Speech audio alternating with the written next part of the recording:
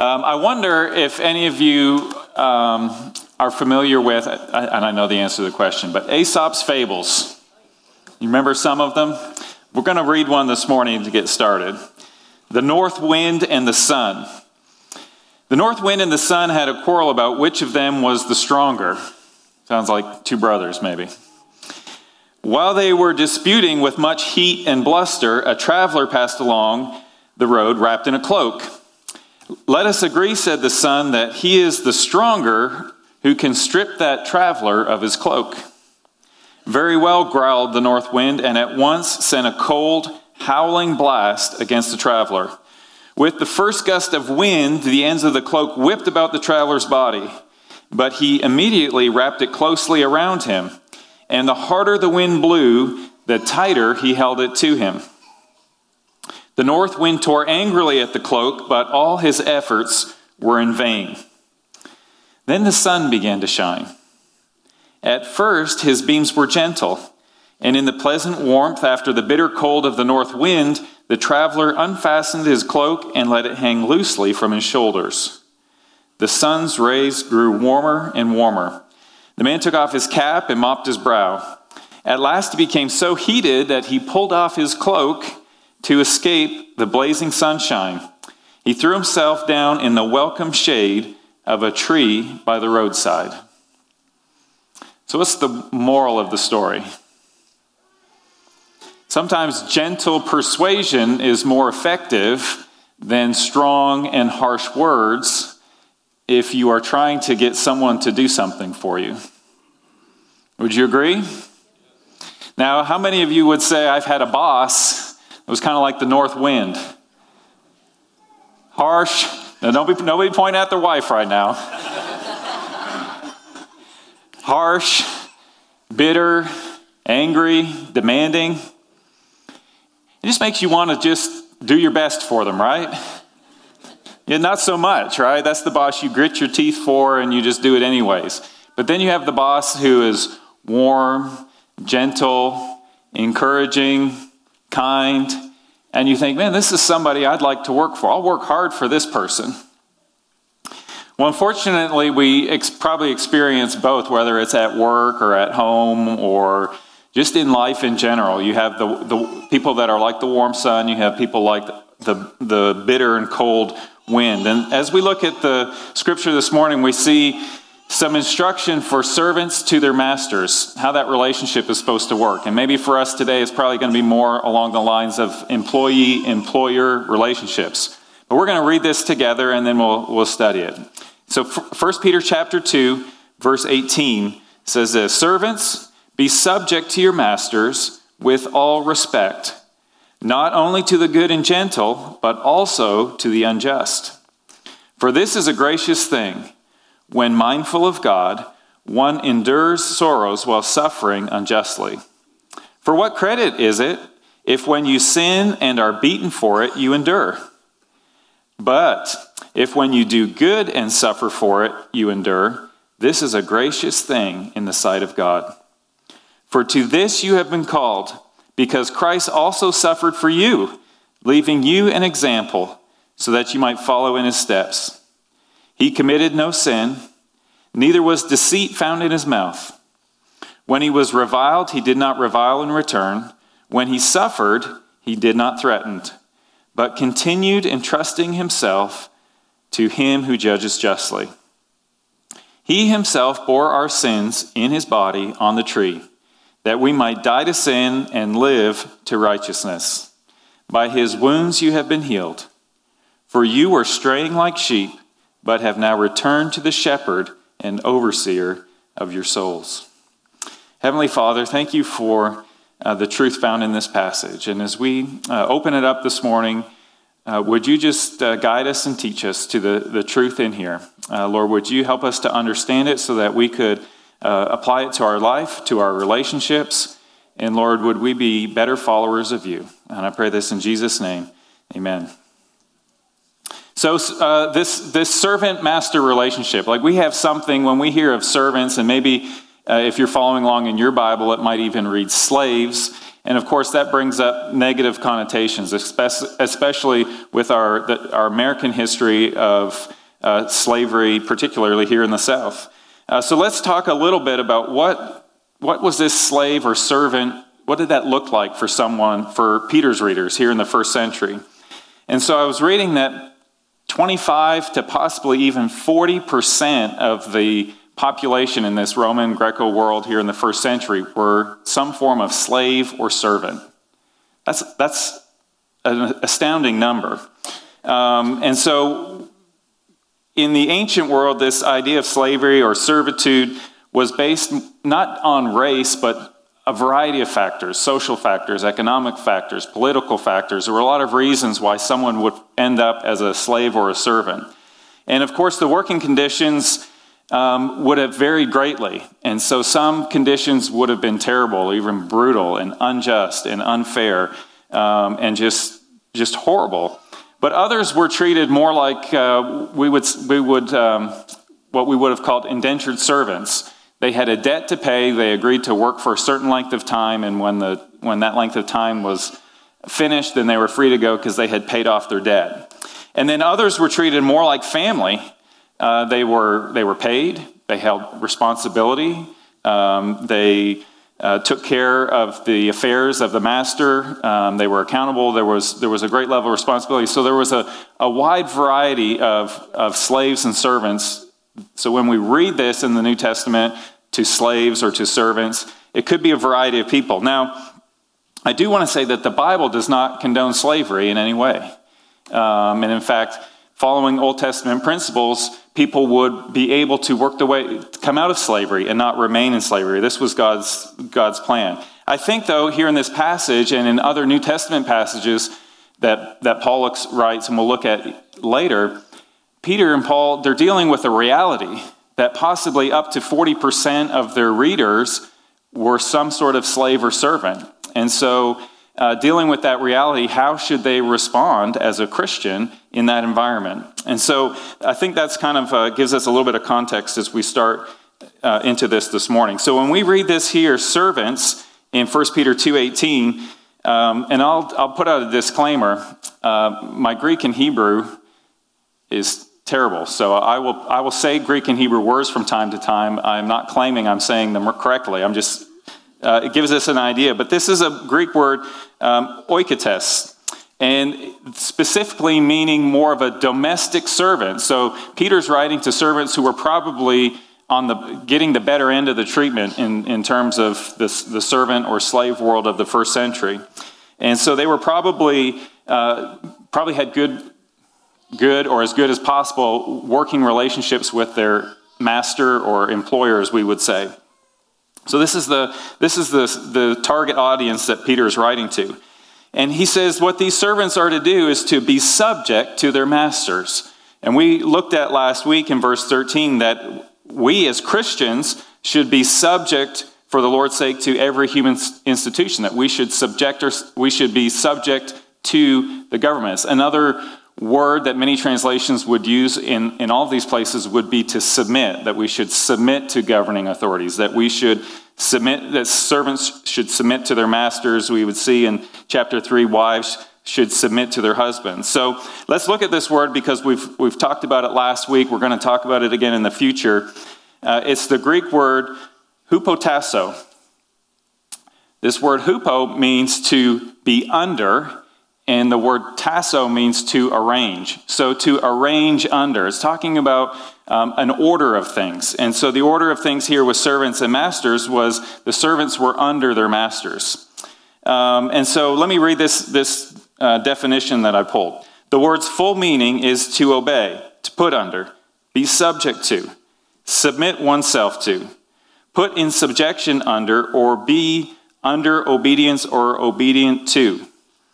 The word was also, still reading, the word was also used as a military term, meaning to arrange troop divisions in a military fashion under the command of a leader.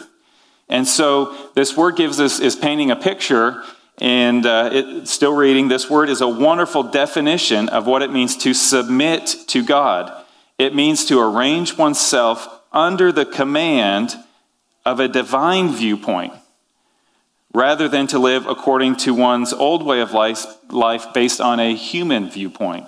So when we talk about submitting, we're talking about just falling into God's order of things. And that's the Christian life, that we should be a life of submission to God, a life of understanding what God would have for us and saying, yes, I'll do that. Yes, I will think that way. I will believe that way. I will live that way. And so as we understand, we submit to God. And like I said, we talked about submitting to governing authorities. This morning it's servants submitting to masters. Coming up, we'll be looking at wives submitting to husbands, and so on and so forth. Other places says we should submit to one another as believers. It's all through the New Testament. So closely tied to this idea of submission is humility, right? And James brings that in when he says, God opposes the proud but gives grace to the humble. Submit yourselves, therefore, to God. So God gives grace to those who humble themselves into a position of submission under somebody. All right, so as these servants, they are to put themselves under their master. They are to obey their master. They are to fulfill the wishes of their master. Kind of like last week, we talked about we should obey the laws. Well, that's the simple first step. This is the simple first step for these servants, or for us today, employees. Probably all of us at some point were employees. Maybe there might be a few out here that were self-employed their whole lives. Some of you may be the employers. So this is some good for both of us this morning. But there's more than just doing what the master says. It continues, be subject to your masters with all respect. All right, this is adding an element to it. So it's not just saying, okay, I'll do it, and gritting your teeth and making it happen, but it is carrying out your boss's wishes with respect for him or for her. All right, so the little add-on there, with all respect, is really important to this idea of submitting. And it makes me think, maybe you've heard the story of the little boy. He got in trouble with mom and dad, and so mom sent him to time out and said, go over here and sit down. 3 minutes, I'll come talk to you, right? And so the little boy goes over and sits down, and he looks back at mom and says, I might be sitting on the inside. I'm sitting on the outside, but I'm standing on the inside. Right? So he was submitting in the sense that he was doing what mom asked him to do, but he was not doing it with all respect. And so we get this picture that when we carry out the wishes of our boss, our employer, we should not just do what's been asked of us, but do it with respect, do it with honor and respect. And this is something that Peter's been talking about through this whole book so far, continually referring back to doing things with honor and respect. So the Apostle Paul talks about slaves and masters. In this translation, we're going to see bondservants, which is a stronger word. It's more towards slavery, where this slave or the servant had no agenda of their own. They had nothing to do except to carry out the wishes of the master. And this is really how Paul refers to himself in relation to Jesus Christ. But more instruction here in Colossians 3, verse 22. Bondservants, obey in everything those who are your earthly masters. All right, employees, obey your boss. Not by way of eye service as people pleasers, but with sincerity of heart, fearing the Lord. Whatever you do, work heartily as for the Lord and not for men, knowing that from the Lord you will receive the inheritance as your reward. There is a reward when you're working for the Lord. You are serving the Lord Christ. So this passage brings insight into this servant-master relationship, employee-employer relationship, that our work is our ministry. Whether you're building a house, or you're cutting grass, or you're doing bookkeeping, or you're doing some sort of administrative task, we should be working as if we are working for the Lord. And it said here in verse 22, not to work by way of eye service or as people pleasers. And it makes me think back to when I was in high school. I worked for a fast food restaurant. And the restaurant had a motto, if you've got time to lean, you've got time to clean. Right? And so they would conveniently keep like rags underneath the counter, so that, if you didn't have any customers, you pick up a rag and you would start cleaning something. So what would happen, as you could imagine, is when the manager was there, there'd be a lot of cleaning happening, right? And then when the manager was out of sight, the rag went away, and there was a lot of leaning happening. All right, so we were giving eye service, right? When their eyes were on us, we were doing what we were supposed to do, but otherwise we were doing whatever we wanted to do. We're still getting paid by the hour, right? That's eye service or people pleasing. And so it makes me think about this. Where's God in that situation? Right? How many of you you've all watched maybe you've done it, maybe you've watched a little 2-year-old play hide and seek, right? And when it's their turn to hide, they'll go over to the middle of the living room and curl up in a ball, right? You've seen this? And so when it's a 2-year-old, it's cute, right? They think you can't see what they're doing. But when God's watching us, cleaning when we're being watched and leaning when we're not being watched, it's not so cute, is it? It's ugly. He's watching us being deceitful and dishonest. And so this verse here says that when we work, we are working for the Lord. That's how we should be doing it. It's 23, I believe. Whatever you do, work heartily as for the Lord and not for men. If you're just working for men, you'll clean when they're watching and you'll lean when they're not. But if you're working for the Lord, then you are representing him well. Okay, so we have this verses building here. We are employees should be subject or submit to their employers. They should be doing it with respect, working heartily as unto the Lord. And then it now starts to get really difficult. In verse 18 still of 1 Peter chapter 2, not only to the good and gentle, but also to the unjust. Not just to the warm sun, but also to the bitter north wind. And now this isn't easy. And maybe you think, well, wait a minute. You don't work for the guy that I work for, right? Or maybe as an employer, you're thinking, ooh, maybe I'm not treating my employees so well. Let me say this. A person's sinful behavior towards us does not justify a sinful response from us. All right? A person's sinful behavior towards us does not justify a sinful response from us. And Jesus talks about this. We call it the golden rule, but Matthew 7, verse 12, this is where the golden rule comes from. This is Jesus speaking. Whatever you wish that others would do to you, do also to them. For this is the law and the prophets. We would say, do unto others as you would have them do unto you, the golden rule. And it's coming from Jesus' teaching. So it doesn't really matter. It does matter, but in this context, it doesn't matter how your boss treats you. You are to treat them the way that you would want them to treat you, not the way that they are treating you. So do this with me. Think about the absolute worst thing your boss has done to you. Worst thing. Everybody got something in their mind? Worst scenario. I see Tommy looking down there at Joe. I'm sure Joe's one of these warm sun bosses. Okay, now picture this.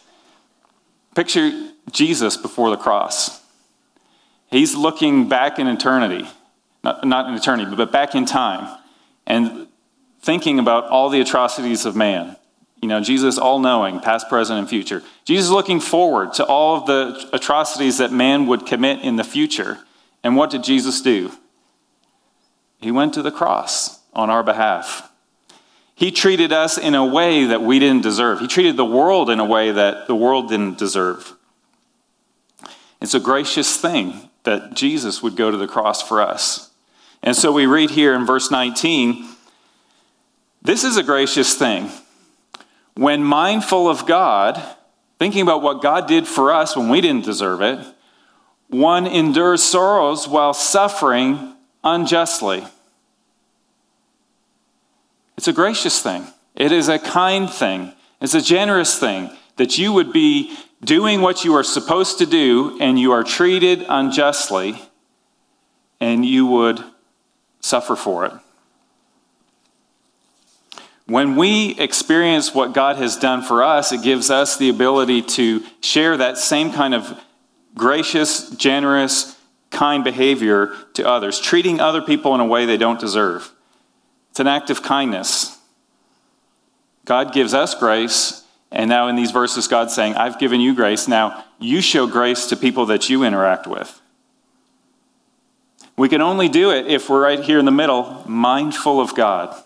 If we're not aware of what God has done for us, if we're not being mindful of what God has done for us, then we grit our teeth and we push through, or we plot our revenge, or we think, well, he's got it coming to him one day. But think about how God treated us. 2 Corinthians 5:21. For our sake, God made Jesus to be sin, who knew no sin, so that in Jesus we might become the righteousness of God. When we keep that in mind, then we can endure when we are treated unjustly. All right, so verse 20, this is just some logical thinking, helping us think through why we would do that, how we would do that. He says, for what credit is it if when you sin and are beaten for it, you endure? Right, it makes sense. Do the crime, do the time, right? If you do wrong, expect to be punished for it. But if when you do good and suffer for it, you endure, this is a gracious thing in the sight of God. God's going to look at that and he's going to say, man, this guy is demonstrating grace. He's giving generously to someone who did not deserve it. And so Jesus had to teach about this kind of thinking, because when Jesus was teaching with his disciples, this eye for an eye, tooth for a tooth mentality was the teaching of the day. And so Jesus talked about this here in Matthew chapter 5. He said, you've heard that it was said, you shall love your neighbor and hate your enemy, right? Love people that love you. You don't have to love the ones that don't love you. But Jesus' new teaching was this. I say to you, love your enemies and pray for those who persecute you. So not just endure someone who's persecuting you, but pray for them so that you may be sons of your Father who is in heaven. Think about how God treats both the good and the evil. For he makes his sun rise on the evil and on the good, and sends rain on the just and on the unjust. We don't have like little pockets of rain here and there. Bill was being good this week, so he's going to get some sunshine. And this Bill, he's going to get clouds. His crops aren't going to grow this week. That's not how God does it. Everyone gets the sun, everyone gets the rain. For if you love those who love you, what reward do you have? Do not even the tax collectors or the sinners do the same? And if you greet only your brothers, what more are you doing than others? You're just acting like everyone else. Do not even the Gentiles do the same? You therefore must be perfect as your heavenly Father is perfect. We're called to treat others the way that Jesus treated us, not the way that they deserve. We're following in Jesus' footsteps, verse 21 says. It says, for to this you have been called. Right? We're talking about suffering unjustly. And Peter says, this is what you've been called to. Because Christ also suffered for you, leaving you an example so that you might follow in his steps. So, okay, you're thinking, all right, Pastor Jeff, he's the new guy. Maybe he doesn't realize it's Thanksgiving Sunday. We're supposed to give an encouraging message, right? Try to get everybody to think about the things that they're thankful for. Let's look at the Apostle Paul. Possibly he wrote more about giving thanks than anyone else. And in 2 Corinthians 11, Paul writes about some of his life experience. And he's throwing out arguments about whether or not he was a faithful servant of Christ, and he kind of acknowledges that this is just silly, but he's just trying to make a point. And he says this, are they servants of Christ? I'm a better one. I'm talking like a madman, with far greater labors, far more imprisonments, with countless beatings, often near death. 5 times I received at the hands of the Jews 40 lashes less 1. 3 times I was beaten with rods. Once I was stoned. 3 times I was shipwrecked. A night and a day I was adrift at sea. On frequent journeys, in dangers from rivers, danger from robbers, danger from my own people, danger from Gentiles, danger in the city, danger in the wilderness, danger at sea, danger from false brothers. In toil and hardship, through many a sleepless night, in hunger and thirst, often without food, in cold and exposure. And apart from other things, there's the daily pressure on me of my anxiety for all the churches. We know that he spent time in jail. We know that he was abandoned by his ministry partners. So you look at the life of Paul and you would think if anyone had reason to be to grit his teeth and be making a list of the people he needed to get even with, it'd be the Apostle Paul. But what we find is that Paul just has this continual attitude of thanksgiving, of thankfulness. And got a list. You can take a picture with your phone if you're taking notes, or write these down as I read some of these to you.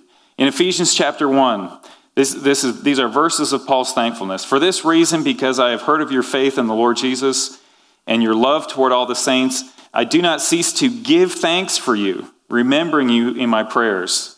In Philippians chapter 1, I thank my God in all my remembrance of you, always in every prayer of mine for you, all making my prayer with joy. He's thanking God. Colossians chapter 1, we always thank God, the Father of our Lord Jesus Christ, when we pray for you, since we heard of your faith in Christ Jesus. 1 Thessalonians chapter 1, we give thanks to God always for all of you, constantly mention you in our prayers. 2 Thessalonians chapter 1, we ought always to give thanks to God for you, brothers, as is right. 1 Corinthians 15:57, thanks be to God who gives us victory through our Lord Jesus Christ. 2 Corinthians chapter 2, now thanks be to God who always leads us in triumph in Christ.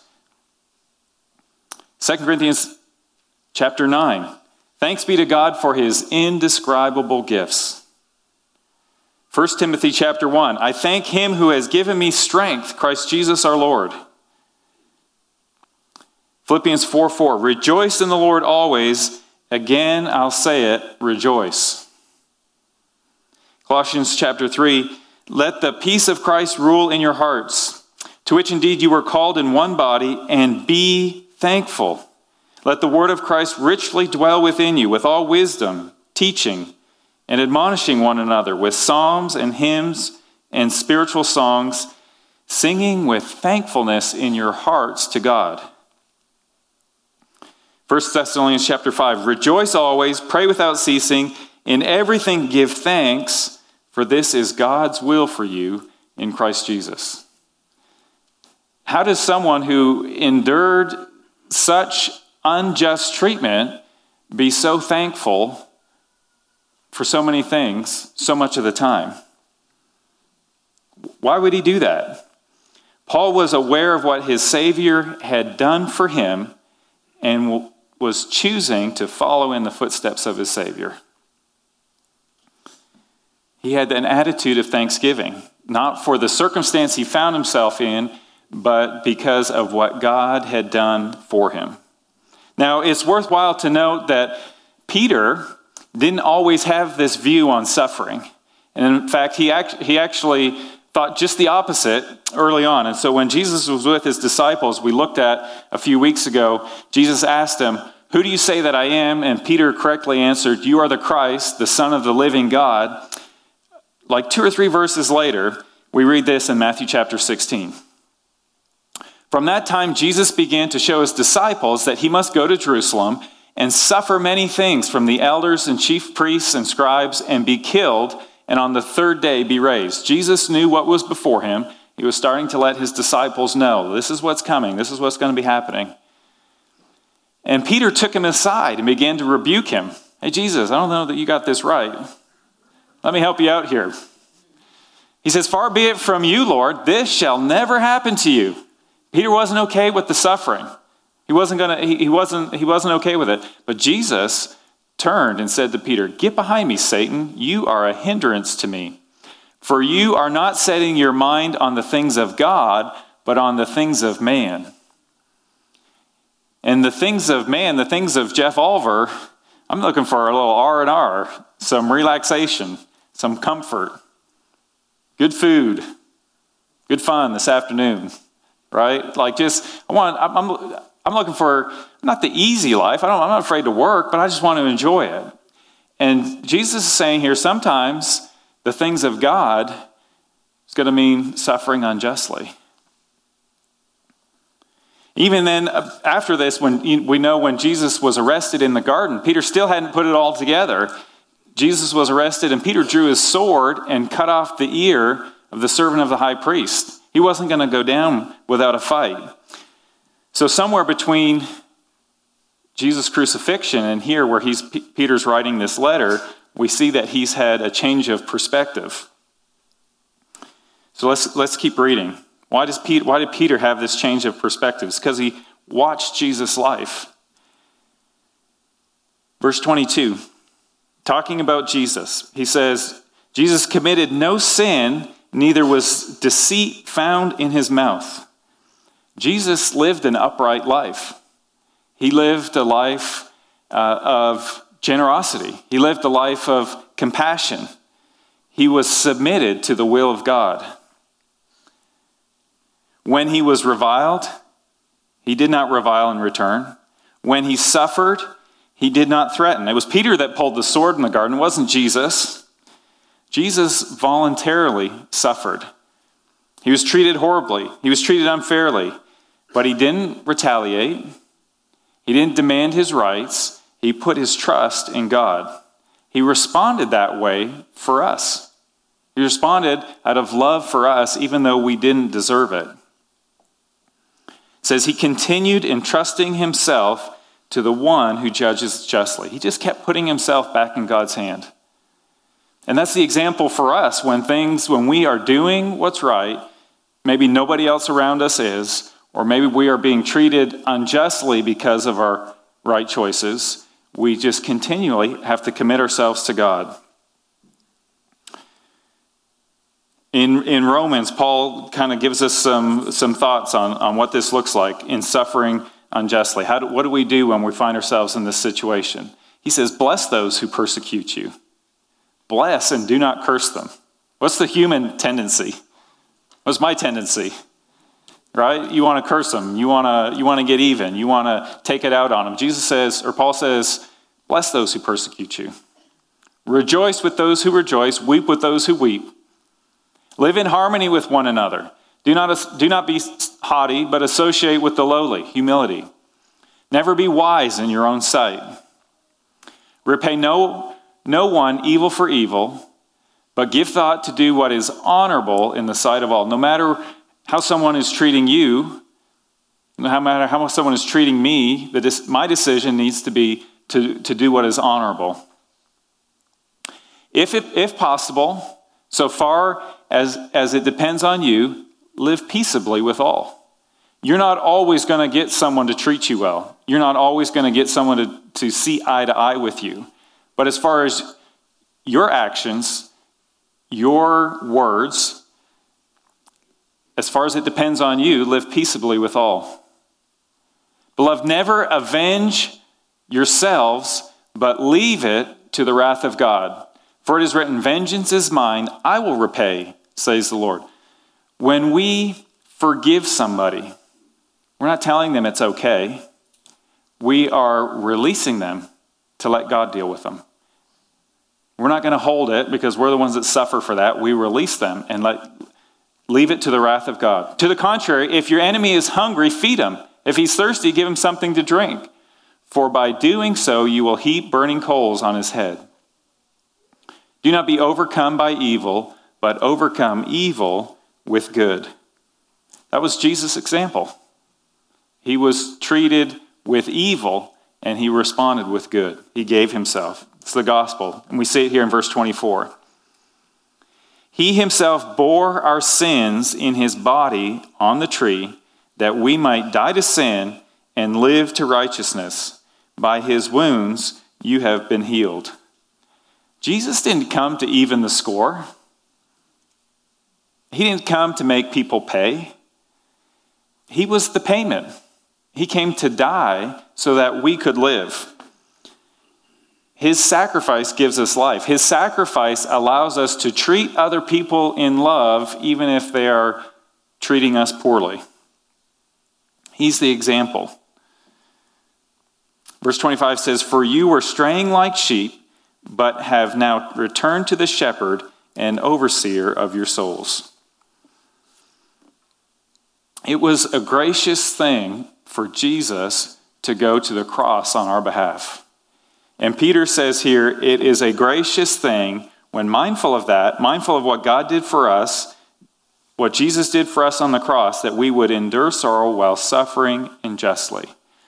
We need to have the mindset that no matter what anybody else is doing around me, I will choose to do what is right.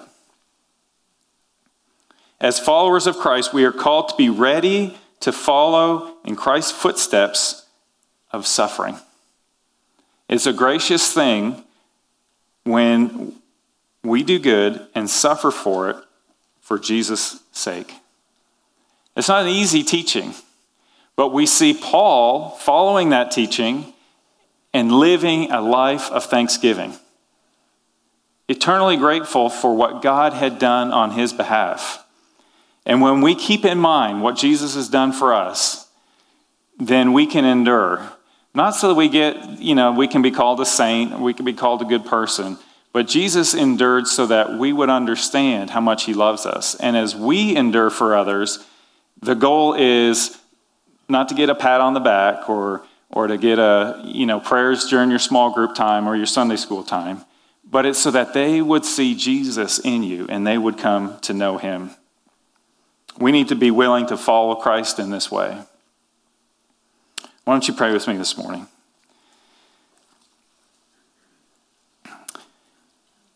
Heavenly Father, we are called to fix our eyes on Jesus, the author and perfecter of our faith, who for the joy that was set before him endured the cross, despising the shame. Lord, I pray that we would have this attitude in our hearts this week. We have so much to be thankful for, starting with the gift of Jesus, that he would come and suffer and die in our place. Lord, thank you for sending your son when we didn't deserve it. And Lord, you're calling us to suffer at times while we are doing the right thing so that they would see the kindness and graciousness of our Savior Jesus through us. Lord, I pray that that would be our testimony this week, that would be our testimony in the days and weeks to come. Lord, we know that the victory is yours through Jesus. And while we may endure days on this earth that are unfair or unjust, we have this hope in heaven that we look forward to. And Lord, I'm sure there could be some this morning here that just have never placed their faith and trust in you. They never really come before you and said, God, I am a sinner and I recognize my need of a Savior. And this verse this morning in your word, you bore our sins in your body on the tree that we may die to sin and live to righteousness. Lord, I pray that if there's someone here this morning that's never taken that step, that they would admit that they're a sinner, that they would believe that Jesus died on the cross for them, and they would confess that before you this morning.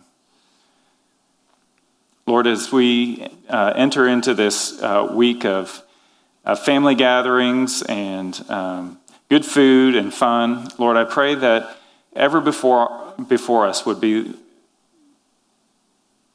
thankfulness for what you did on the cross for us.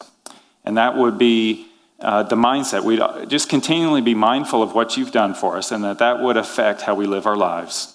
Lord, we love you. Thank you for treating us in a way we didn't deserve. And we pray this in Jesus' name. Amen.